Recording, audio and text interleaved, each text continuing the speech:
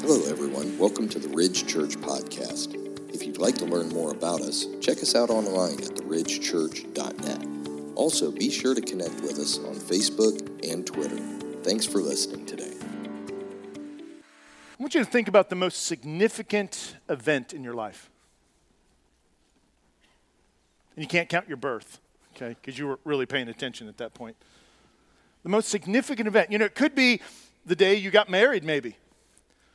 Could be your first child, or maybe your second child if your first child didn't work out so well. You did hope in the second child. I think that's why people have more than one child, right? Because we got to do better than that, right? And I was number 4, so you can tell my 3 brothers before me just weren't very, Maybe it's the day you graduated college. You got your education, something you'd longed for, and you've achieved something that you maybe thought was almost out of your reach. Maybe it was the day you paid off the student loan debt of college, right? That was the greatest event in your life. Today as we look here in the epistle, which is another word for letter from the Apostle Paul, that he writes to the church at Corinth. The church of Corinth city of Corinth was a very sinful place. It would be kind of like the Las Vegas of the United States, so to speak, of the New Testament, right? It was just a place of a lot of impurity, a lot of sexual sin, a lot of pagan rituals, all sorts of things. And when Paul kind of arrives there initially on his first missionary journey, he is like the only Christian in the entire place. Can you imagine that for a second? Having the gospel been given to you by God, and he sends you to a place like Las Vegas, and no one there knows anything about Jesus, but he has sent you to go there to share the gospel. And look what God has done through that sending. Today we are sitting here because Paul and others have went and shared this incredible, amazing truth. And so what really Paul is going to do here in chapter 15 of 1 Corinthians is he's just going to kind of share with the church there, the body of believers there in Corinth, the significance of the resurrection. And he's going to look at 3 things, he's going to break it down in kind of 3 things, and we'll talk about those in a minute. But how significant this is. And so why we think that the most significant event in our life maybe is having a child or getting married or whatever it may be, or maybe it's some technology. Think about the combustion engine. Where would we be today without that? Or the computer, or the cell phone. Now, some of those things have great pluses, but then some of them also have great drawbacks. They're also temptations to us and things that can get us into trouble. The great thing about the resurrection, which I will tell you I think is the one of the most significant events in history. In fact, that really leads me to our big idea this morning. If you're new with us, the big idea is kind of the focus of today's message. It's kind of the thing that we're going to drive at. The big idea is that the resurrection of Jesus is the most significant event in human history. Beyond creation, after people were created, the most significant event, clearly, beyond all other things, is the resurrection of Jesus. It wasn't bringing Lazarus back from the dead. It wasn't healing the sick. It wasn't splitting the Red Sea. It wasn't delivering the Hebrews out of Egypt. None of those things even compare to the resurrection of Christ. And so that's really what Paul is going to be driving at here in his letter. And it's really why he writes this letter. So the question that really begs to be asked this morning of all of us, myself included, is, do we believe that Jesus really was resurrected from the dead? Do we truly believe that? Now, at some level, you would say, well, we're here, aren't we? We're here for Resurrection Sunday? Of course we believe that. And I would say, well, I don't know that that's true. I think some people come for all sorts of reasons, and you may be coming to explore, and I think that's wonderful. I'm thankful for that. You may be coming because your mother or your parents or your spouse decided that you were coming, and so you're here. And you so graciously agreed to that, and I'm thankful for that.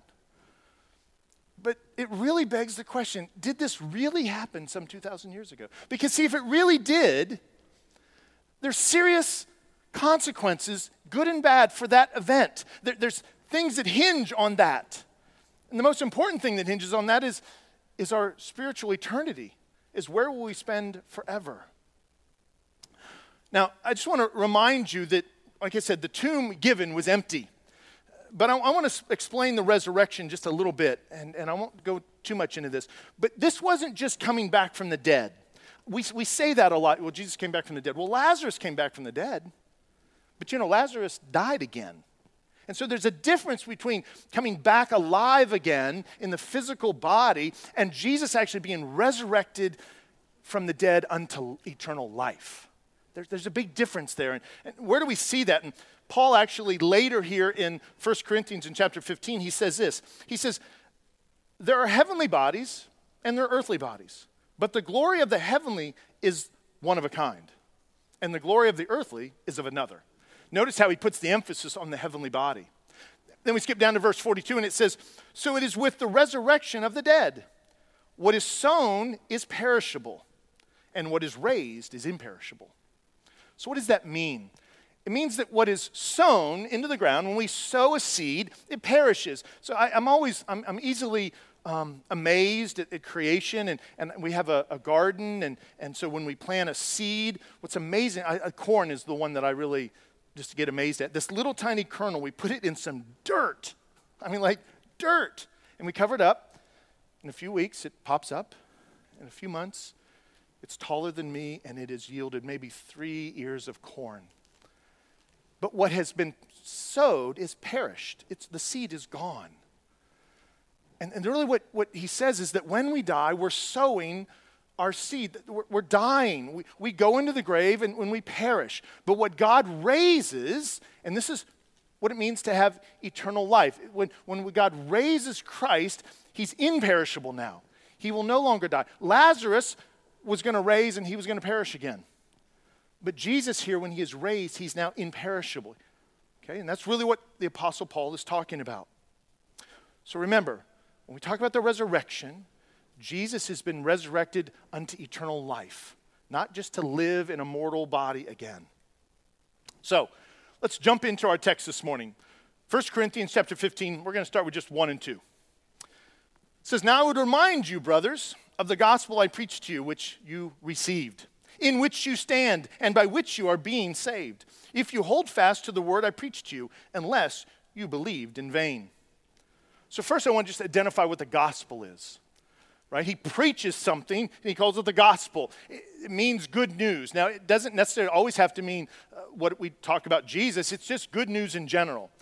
But here, the gospel takes on this idea that the good news is that we are sinful people, that every one of us has sin in our life. Every one of us is rebelled against a holy God. Every one of us. Even those of us that do our very best and live morally, we have sinned against God. And the good news is that God has made a way for us to be forgiven. Because if God is truly holy, and we believe he is, and he's just, we deserve a penalty. And that penalty, all the way back to the Garden of Eden, God said, if you do this, if you sin, basically, you will die. You will die physically, and you will be separated from me for eternity. In a place called hell, is what the Bible would say. And so the good news is that God does something so loving, so gracious, that he makes available for us to be forgiven of a lifetime of sin. That is absolutely amazing to me, that he would do such a thing.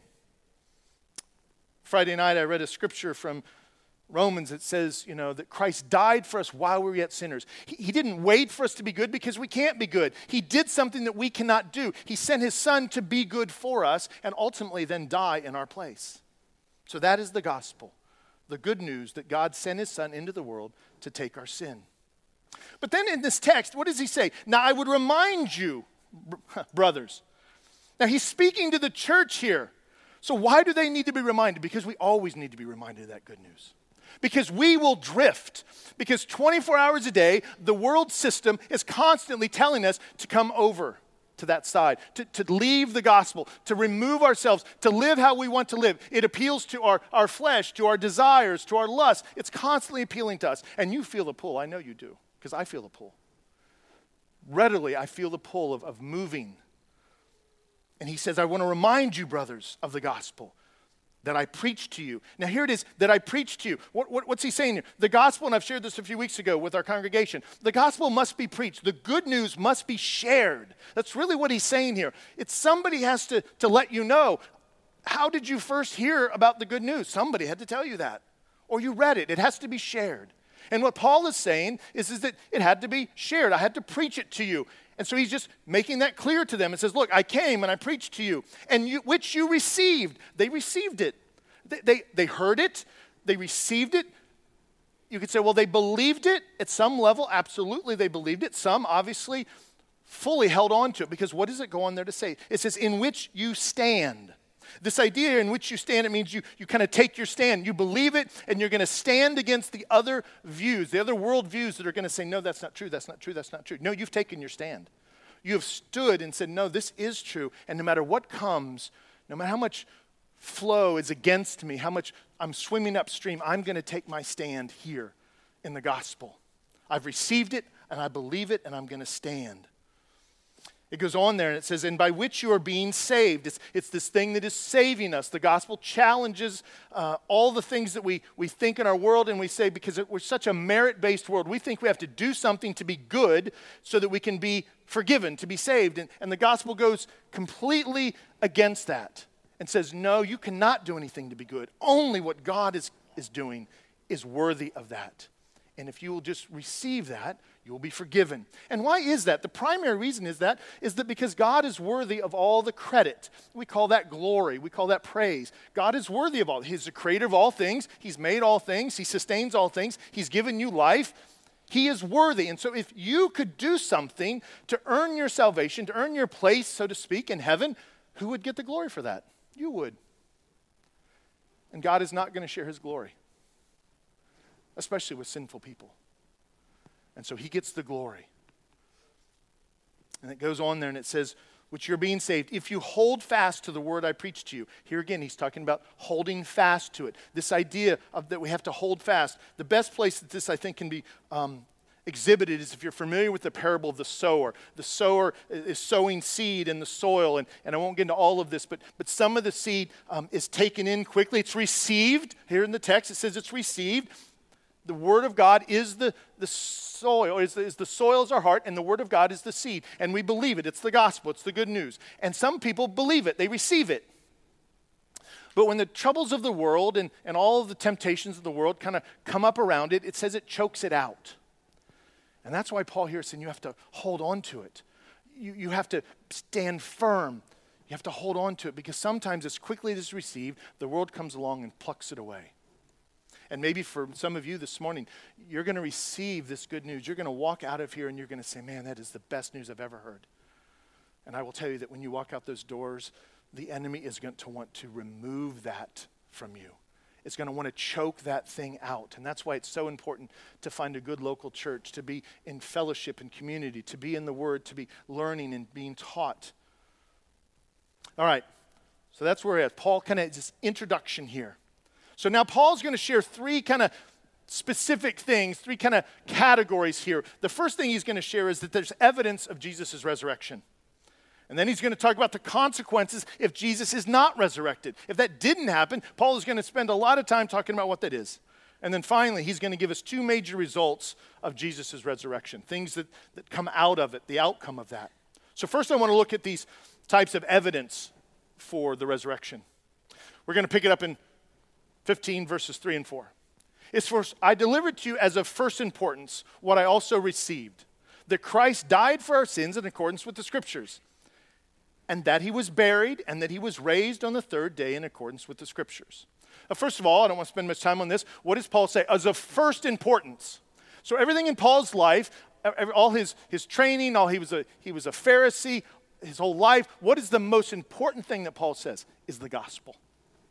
It is the most significant event in all of human history. Paul is saying this is of first importance. There's nothing more important that I could tell you this morning.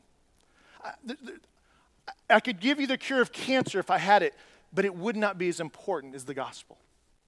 I could tell you maybe there was an answer to how to solve world hunger or to stop the war in Ukraine. It would not be as important as me sharing the gospel with you this morning. That's really what Paul is saying. That's the weight of what he is saying. And he says, I also received this idea that Paul is saying, look, I didn't make this up. I received this myself. We find it in Galatians chapter 1, verses 11 and 12. Here's what Paul says as he's writing to the church there in Galatia, is for I would have you know, brothers, he's writing to the church, that the gospel that I preached was preached by me is not man's gospel. In other words, Paul's saying, I didn't make this up. This is something that man made up. For he did not receive it from any man, nor was I taught it, but I received it through a revelation of Jesus Christ. Christ changed him from the inside out. We call that being born again in the church.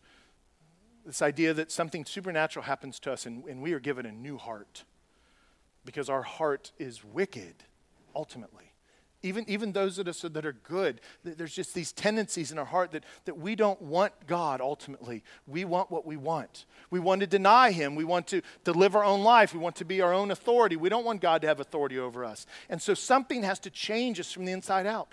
God has to work in our heart to do that. And that's really what Paul is saying. I received it through a revelation of Jesus Christ. And so here we see that it goes on there, it says, in accordance with the scriptures. This idea here, it's in accordance with the scriptures. So here's the first piece of the evidence, right? We're going to see that, is that there's scriptural evidence of the resurrection. There's scriptural evidence. What I mean by that is that in the Old Testament, there's all these 39 books of the Old Testament that have been put together. Genesis, Exodus, Leviticus, Psalms, all the prophets, Isaiah. Many of you have heard of all of those. There's evidence that it has been written about, that Jesus has been foretold and been prophesied in the Old Testament. And we could go through so many places that it's there. I can't go through all of those with you this morning. Obviously, that would take weeks. I just want to share a couple with you. Brian referenced this a few weeks ago. In Psalm 22, verses 7 and 8, he references Psalm 22. This is when Jesus is on the cross and he says, my God, why have you forsaken me? We believe that he's really quoting Psalm 22. And if you would read that, it's a very powerful psalm. And that's really what he's reminding them of. He's sharing that I am the Messiah. If you will just go back and look at Psalm 22, I've fulfilled the Old Testament. And so here in 7 and 8 of Psalm 22, it says this.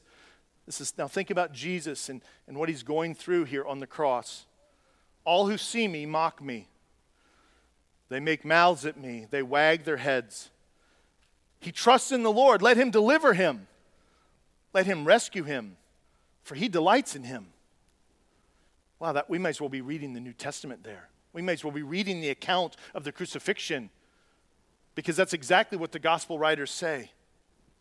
And so here we see, and there's many places. And if you have your Bible with you right now, though, I want you to turn to Isaiah 53. Isaiah 53. We are not going to read this whole chapter. I would encourage you to do that. But if you're not familiar, this is an Old Testament prophet. It's an incredible piece of scripture. Now, Isaiah is called by God as a prophet. He is, this is about 750 years before the birth of Christ. So many, many years before Jesus comes into existence, right? And the prophet writes, and clearly we're going to see that this writing is about Jesus. It predicts him. It says who he is in some incredible ways. And I'm going to, as Nathan, not Nathan, but as Lester said, I'm going to jump around just a little bit. But we're just going to look at a few verses here. I'm going to tell you where we're at. Isaiah 53, verses 3 and 5. Now I want you to think about who Jesus is and what happened to him and how he was killed and mocked and ridiculed and beaten and why he died for our sin as we read through this. He was despised and rejected by men, a man of sorrows and acquainted with grief. As one from whom men hide their faces, he was despised, and we esteemed him not. Surely he bore our griefs and carried our sorrows, yet we esteemed him stricken, smitten by God, and afflicted. But he was pierced for our transgressions. He was crushed for our iniquities. Upon him was the chastisement that brought us peace. And with his wounds we are healed. Jump down to verse 7. He was oppressed and he was afflicted, yet he opened not his mouth, like a lamb that is led to the slaughter. And like a sheep that is before his shears is silent, so he opened not his mouth. Jump down to verse 10 and 11. Yet it was the will of the Lord to crush him. He has put him to grief. When his soul makes an offering for guilt, he shall see his offspring. He shall prolong his days. The will of the Lord shall prosper in his hand. Out of the anguish of his soul he shall see and be satisfied. By his knowledge shall the righteous one, my servant, make many to be accounted righteous, and he shall bear their iniquities. 700 years before Jesus comes, Isaiah writes of what Jesus is going to do for us. He is going to be beaten. He's going to be rejected by men. He's going to be pierced for our sin. He's going to take upon our guilt and our shame. And if those who come to know him will be forgiven, his offspring will be made righteous. Not because of what they've done, but because who he is and what he has done. So there we see this evidence, this scriptural evidence, and we could go lots of other places. And so now I want to specifically look at his resurrection. So that was really his death, right? Those were things that were prophesying his death. Now think about his resurrection for a minute, and I'm not going to read these, but if you're familiar with Genesis chapter 22, it's when Abraham has Isaac, and God asked Abraham to sacrifice his son Isaac. And they spend 3 days on the mountain, and then Isaac is going to be killed because God has asked Abraham to sacrifice his son. It says his only son, his only legitimate son. And just before Abraham kills him, after 3 days of being on the mountain, God provides a ram. And Isaac is spared. He has life. This picture here is of Jesus. 3 days he's in the tomb and he comes back to life. It's a picture of it. We see Jonah and the fish, right? It says Jonah spent 3 days in the belly of the fish. Doesn't die. He's brought out. Jesus is brought out of the tomb. He survives and he lives. We see many other places in this, of this happening in the Old Testament. But then we can move to the New Testament. You say, well, was that really scripture? Well, all of these letters were accepted as scripture even in that time. These were things that the apostles in the early church were reading to each other. They looked at these letters as scripture. And so where do we see this? We see Jesus actually sharing about his resurrection with them and what's going to happen. We see this in the Gospel of Mark chapter 8, verses 31 through 32. And he began to teach them that the Son of Man must suffer many things and be rejected by the elders and the chief priests and the scribes and be killed, and after 3 days rise again. So here Jesus is predicting what's going to happen to him.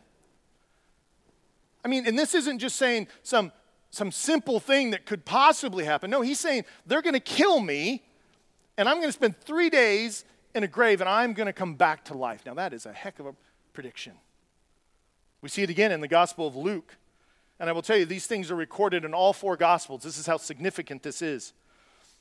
In the Gospel of Luke, chapter 18, verse 31 through 33, it says, and taking the 12, so here Jesus has the 12 with him, his 12 apostles, he said to them, see, we are going up to Jerusalem. This is his time when he's getting ready to go, and he's ultimately going to be crucified. And everything that is written about the Son of Man by the prophets will be accomplished. Now we're talking about Psalm 22. We're talking about all the things in the Old Testament. For he will be delivered over to the Gentiles, which would be the Romans. And he will be mocked and shamefully treated and spit upon. And after flogging him, or beating him, they will kill him. And on the third day he will rise.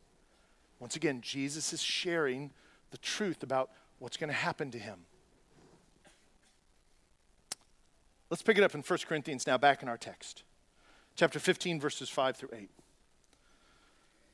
And that he appeared to Cephas. Now, Cephas was Peter. His name changed later, but it's Peter.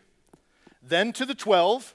So now Jesus is resurrected, is what Paul is saying. He's been resurrected. He's appeared to me, right? He's appeared to Peter.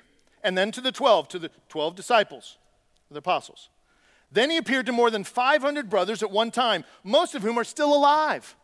Now, that is something that I really hope that you really let settle in for a second.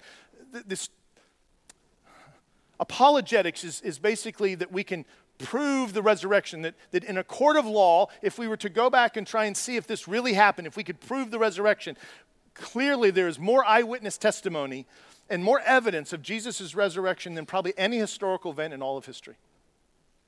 I just want you to think about that for a second. For those of you who deny that Jesus is the Messiah, I respect you this morning, but I just want you to understand the weight of the evidence here. And I just ask that you weigh it. Study for yourself. Don't take my word for it. Dig into history. Dig into the scripture. Dig into the eyewitness testimony.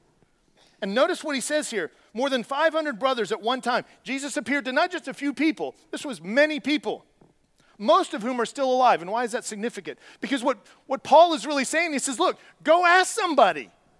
You don't take my word for it. Go ask somebody. He's just writing to the church here and says, go ask anybody that was there. They'll tell you that he rose from the dead. They'll tell you that they saw him. 500 people. Then he goes, though some have fallen asleep, some have died, is what he's referencing there. Then he appeared to James, then to the apostles, and last of all, as one untimely born, he appeared also to me. Now, what Paul says here is who he's untimely born. He's saying, I wasn't born, and I wasn't in a place where I could be one of the apostles. Christ appeared to me later. It was untimely. I wish I would have been born then, but I was born, and I wasn't part of that group, and so Christ came and revealed himself to me later. And so what do we see here? Not only do we see that there's scriptural evidence, but we see eyewitness testimony evidence. Eyewitness testimony evidence. Hundreds of people, specific people, not nameless people. James, Peter, the apostles, eyewitness testimony. In fact, while he doesn't reference these, other people that could have eyewitness testimony that we can really kind of see in the scripture is the Roman guards. They were there. In fact, they went to the Jewish establishment, or actually they went to the Roman authority and they said, look, this is what happened. And the Jewish said, don't tell anybody that. Lie. Don't tell them the truth. They witnessed it as well. And they could testify. But we'd have to probably subpoena them to do that. Right? So there's eyewitness testimony. All right. Now Paul kind of turns a little bit, and he wants to talk about 6 consequences if Jesus was not resurrected. And we're going to go through these pretty quickly. He spends a lot of time here. He says, now if Christ is proclaimed and raised from the dead, how can some say that there is no resurrection of the dead? But if there is no resurrection of the dead, then not even Christ has been raised. What Paul is really just saying is at that time, there were some people the Sadducees and other people that just questioned whether Jesus really was raised from the dead. And one of the reasons is because in that Greek time and that belief system, they believed that anything that was physical was inherently evil. It was spiritually was good, but physical things were bad. So you wouldn't be raised from the dead because they would look at that and say, well, that's a physical being. But like I said earlier, that body was different. It was physical, but it was also redeemed. It was also a glorified body, which we don't have time to go in now, but it was different. And so what he's just saying is, look, if we're proclaiming and we testify that Jesus has really been raised from the dead, but then you say that there is no resurrection, then that means Christ isn't raised. And he's just posing the argument here. It's kind of how he starts it out. And then he picks it up in verses 14 and 15. And he just continues. Here are the consequences. And if Christ has not been raised, then our preaching, our sharing, our telling is in vain, and your faith is in vain. And we are even found to be misrepresenting God, because we testified about God, and then he raised Christ, whom he did not raise, if it is true that the dead are not raised. So Paul is just saying, look, we've done this, and if Jesus isn't raised, there are huge consequences to this. Right? What are the consequences? If Christ has not been raised, your preaching is in vain. So what do we say here? Preaching would be pointless. So that means what I'm doing right now would absolutely be pointless. What Paul did on the missionary journeys, to what we'd say is modern day Turkey, and all the missionary journeys that he took, and all the people, and all the beatings that he took to be able to get the gospel out, would be pointless. Paul's just trying to get them the weight of this. Saying, look, everything that we're doing, all the preaching, all the going, would be pointless if Christ had not been raised from the dead. I tell people all the time, if Jesus dies for your sins, takes the penalty for your sins, and there's nothing after that, then there's really no hope in that, is there? I mean, we always talk about, well, he died for my sins. But without the resurrection, it's pointless. If Jesus doesn't defeat death and raise from the dead into a glorified body and promise us to have resurrection as well if we are in Christ, then him dying for our sins is meaningless. And so Paul just says preaching would be pointless. What else does he say there? He says, then your faith is in vain. This idea that believing, your faith in believing would be useless. It would be absolutely useless. He's just telling them, look, why believe? It's useless. If he's not been raised, there's no point. Because everything hinges on this event. Not on just his death, not on his sinless life, not on him being born, and celebrating at Christmas the baby in the manger. All of that is wonderful and needs to happen. But without the resurrection, none of it matters. And then he goes on and he basically says, and if we are found to be, and we would even be found to be misrepresenting God, what does that mean? The apostles would be liars. That's really what he's saying. He says, look, if this didn't really happen, then we're all liars. Every one of us that's sharing this truth, that we saw him, that we spoke to him, that we ate with him, that we touched his side, we put our fingers in his hands and his nail holes, we'd be lying to you. And so really what he's saying is, look, are we all liars? Is every one of us, is all the 500 people that would testify to this, are we all lying to you? Because if he is not raised, we would be liars. He continues to drive this point home. It's so significant in verses 16 and 19. It says, for if the dead are not raised, here he goes again, not even Christ has been raised. And if Christ has not been raised, your faith is futile, and you're still in your sins. That is a huge point. Then those also who have fallen asleep in Christ have perished. If in Christ we have hope only in this life, we are all of people to be most pitied. So he's going to, 3 more things he's going to say. If Christ is not raised, here's the consequences of that. The first one is the gospel would be powerless, right? He says, if Christ has not been raised, your faith, here it's this idea of a belief system. In other words, the gospel, what we believe to be true, that Jesus died for our sins and raised for our forgiveness. If that's not true, your faith, the gospel, the message of that would be powerless. The good news would not be good, basically, because he did not raise. He did not defeat death, ultimately. And then he goes on there, he says, and you're still in your sins. So while he's died for your sins, there's been no victory yet. He's kind of paid the debt, but he has no receipt. He has no way to prove what he's done. He's have no proof to prove it that he's conquered death. We don't have any of that. And so what do we see here? What Paul is really saying is we would still be condemned in our sin. We'd still be there. He was a great guy. He lived a righteous life. He dies for us, but he's still dead. You think about all the major religious leaders, Muhammad and Buddha and Gandhi, and you could go on and on. Joseph Smith, if you want to count, like Mormonism and all of those things. They're all dead. Right? They have no way to validate what they've said. They have no way to say, I can show you that this is true. I have power over death. They don't. Only Jesus has that. And the evidence is overwhelming. But the consequences are also overwhelming if it did not happen. And then he kind of says there at the close of that, he says, and those who have fallen asleep, those who have died in Christ, those who have believed but then died, they received it, they held on to the gospel, the good news, but then they passed away, they died. He's basically saying, if that's true and Jesus hasn't been resurrected, there would be no hope for the dead in Christ. They're dead. They're not coming back. They're not going to be risen from the dead. There's going to be no resurrection for them because Christ has not been raised. 6 powerful consequences if Jesus was not resurrected. All right, last section. We're going to look at 2 major results of the resurrection. Finally, some good news. And I love how Paul changes gears here in verse 20. But in fact, Christ has been raised from the dead. He's just reminding them he has been raised from the dead. The first fruits of those who have fallen asleep. What's that mean? He says he's the first one to raise in a glorified body. He's a first fruit. We talked a few weeks ago here in Hebrews that he is preeminent. He's before all things. He's supreme in all things. He is the first raised from the dead. Right? Paul says it this way in Romans chapter 6, verse 9. It says, we know that Christ, being raised from the dead, will never die again. Unlike Lazarus. Unlike everybody that Jesus ever raised, they died again. But Jesus will never die again. Death no longer has dominion over him.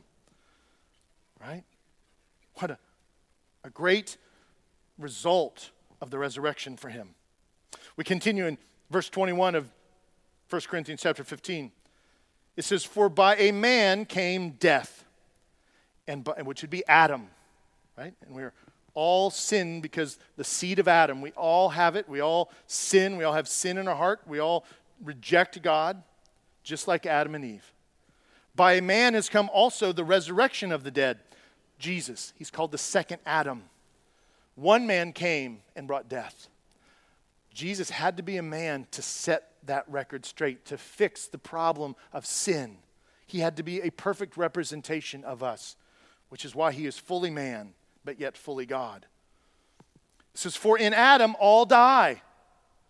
Now notice all here. All die. Romans 3 says, no one is good, no, not one. All have turned away. All have died in sin. For in Adam all die. Also in Christ shall all be made alive. Now some people would read that and say that's universalism. Everybody dies in Adam and everybody's made alive in Christ. That's not what Paul's saying here. That's not the context of the text. He's saying all those who are in Christ will be made alive. Christ is the way to be made alive. We know John 14:6. We've talked about that many times. John writes in the Gospel of John, and Jesus tells him, he says, I'm the way, the truth, and the life. No one comes to the Father except through me. There's a way to life. There's a way to eternal life with God, but it's only through Christ. And so when it says here, so also in Christ, obviously if you're in Christ, all shall be made alive. In other words, anybody that's in Christ will be made alive. And so if you have a personal relationship with Christ this morning, you'll be made alive. You'll be resurrected. That's what Paul is saying. But it is for those that are in Christ. Paul puts it a little clearer maybe in Romans chapter 5, verse 12. It says, therefore, just as sin entered the world through one man, Adam, and death through sin, and in this way death came to all people, because all have sinned. Death came to all people. There's no escaping it without the sacrifice of Christ. Verse 23 of our text this morning. But each to his own order, Christ the first fruits, then at his coming, those who belong to Christ. So now it's getting a little clear. He's made it a little bit more clear. He says, he's the first fruit. He's the first one to rise from the dead. Then, what does it say? Then at his coming, at his second coming, those who belong to Christ, those that have believed, those that have held the faith, those that have held firm and stood, as we looked at in verse 1 and 2. But each to his own order, Christ the first fruits, then at his coming, those who belong to Christ. Those is an order of things. He is first, he's preeminent, he's the first, he dies, he's raised from the dead, and then what? For those of us that are in Christ, we too can be raised from the dead. Paul says it this way, though, in Romans chapter 4, verse 24 and 25. But also for us, to whom God will credit righteousness. He credits us righteousness. We don't earn it. We don't do something to get it. He credits it to us. Because of his Son, if we believe, he credits us. Another way for that is to say he justifies us. He makes us just. Not because we've done something to earn it. It's because we've believed. We've trusted in the work of Christ. And so because of that, God gives us a justification or a righteousness that we do not have. But also for us, to whom God is doing this, will credit righteousness. But for who? For us who believe in him. Right? For us who believe in him. There's a caveat, and don't miss that this morning. I want all of you to understand the truth of the gospel, that we are saved and made right with God and forgiven when we accept the work of Christ and we believe in the death and resurrection. But this idea of believing is not a head knowledge. I talked to someone recently, and they can say the words, but I don't know that they really have been transformed from the inside out. They don't have a new heart. They're just reciting words. We know in Scripture that even the demons believe, but yet they are not saved. So knowledge is not enough. You may be knowledgeable about the Bible, but do you love Jesus? Do you want what he wants? I'm not saying we're perfect. I'm not perfect. I'm far from perfect. But do I love the Lord? Do I want to see people transformed by him? Do I want to share the gospel with people? Do I love the idea that he forgives me and that I want to be able to be a witness for him? But for us who believe in him, who raised Jesus our Lord from the dead, he was delivered over to death for our sins and was raised to life for our justification. This idea that we are justified. All right, so what's the next result here? Salvation for those who love Jesus and hold to the gospel. That's really the big celebration here on Resurrection Sunday. is that God has made it possible for salvation, for us to be saved. We use this word saved because there's a judgment from God that's just. Sometimes it says the wrath of God, because God in his love gave his one and only Son, that whoever believes shall not perish but have eternal life. That's what John says in the gospel. And so salvation for those who love Jesus and hold on to the gospel. I would just encourage you today that that is where truth is found. And for those of us that believe, we need to hold tight to the gospel and not waver from it. Paul says, finish the race. Hold tight. Last verse, verse 24. Then comes the end, when he delivers the kingdom of God to the Father, after destroying every rule and every authority and power. Jesus here conquers not only sin, he conquers every authority, every ruler, every king, every prince, every dictator, every nation. He is supreme ruler over. And so what is the final thing that we see as the result of the resurrection? Jesus takes his rightful place as king. He takes his rightful place as king. I'll leave you with I'm going to ask you a question here in a minute. I want to read a passage from Revelation, thinking about taking his rightful place as king, maybe what this looks like a little bit. Revelation chapter 5, verses 11 through 13. Here the gospel writer John writes this. It says, "Then I looked and heard a voice of many angels, numbering thousands upon thousands, and 10,000 times 10,000. They encircled the throne and the living creatures and the elders. In a loud voice they were saying, 'Worthy is the Lamb,'" which would be Jesus, "'who was slain to receive power and wealth and wisdom and strength and honor and glory and praise.' Then I heard every creature in heaven and on earth and under the earth and under the sea, that all that is in them, saying, 'To him who sits on the throne and to the Lamb be praise and honor and glory and power forever and ever.'" I talked a few weeks ago in Philippians chapter 2. It basically says that every knee will bow and every tongue will confess that Jesus is Lord. He is worthy. And we will bow and we will confess. The question isn't whether that will happen. That's a given. The question is, will you be found faithful in Christ? Will you be found believing, loving the Savior? If you are, you will receive righteousness and you will be justified and you will spend eternity in heaven. If you are not, you will still bow and you will still confess, but you will be eternally separated from God forever. The gospel is that clear. This morning, I want to make it as clear as I possibly can. God, in his amazing love, has provided the opportunity for you to be forgiven of all your sin. So I'll leave you with two questions. Do you believe that Jesus was really resurrected 2,000 years ago? That's really the question for you. Do you really believe that? Because if you really believe that, that's going to require some decision making on your part. The second question I want to leave you with. Have you received the gospel? And are you holding on to it? If you know, you believe that he was resurrected, but if you receive the good news, you know it intellectually, but have you received it? Have you let it transform your heart? Have you yielded to its truths? Do you want what he wants? Do you care about him? Do you love his people, his church? And we are imperfect. So ask any member of our congregation that knows me. Do you know that I have struggles in my life? But do you love the Lord? That's the question for us this morning. Well, do you believe it? And do you receive it? Do you take it in? And just like in the parable of the sower, do you allow your heart to be fertile? Do you allow it to spring up? Do you hold on to it? Do you keep the weeds and all the struggles of life away from it? Do you hold fast to it?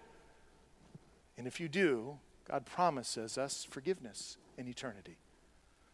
So this morning, I would ask that you weigh the significance of the resurrection of Jesus, because it has eternal consequences. Let's pray. Dear Heavenly Father, I want to thank you for our time together today. I trust that you were glorified in the teaching and the preaching of your word. And Father, that it was received this morning, Father. I pray that it was received by hearts and minds. But Father, not just that it was received, but it is acted upon. It is transformative in someone's life this morning. That you will make them a new creation in Christ Jesus. You will give them a heart of flesh and remove the heart of stone. Father, that is your work. And we trust that the preaching of the word brings change. It has the power to bring life. And so, Lord, I pray that even now you are making new creations here in our congregation. And for those of us that are brothers and sisters in Christ, that we have taken a stand and believe in the gospel, Father, may you help us to hold fast to that truth, to finish the race well, to continue to be sanctified by you, to be changed by you, and grow into the full image of your Son. And Father, we do all of this today for your glory. I pray that you are glorified in all that we've done, the songs that we've sung, the fellowship that we had, and the preaching of your word. We praise you and thank you in Christ's name. Amen. Thanks again for joining us today. If you have questions about this message or about the Ridge Church, you can contact us at info@theridgechurch.net. Have a blessed day.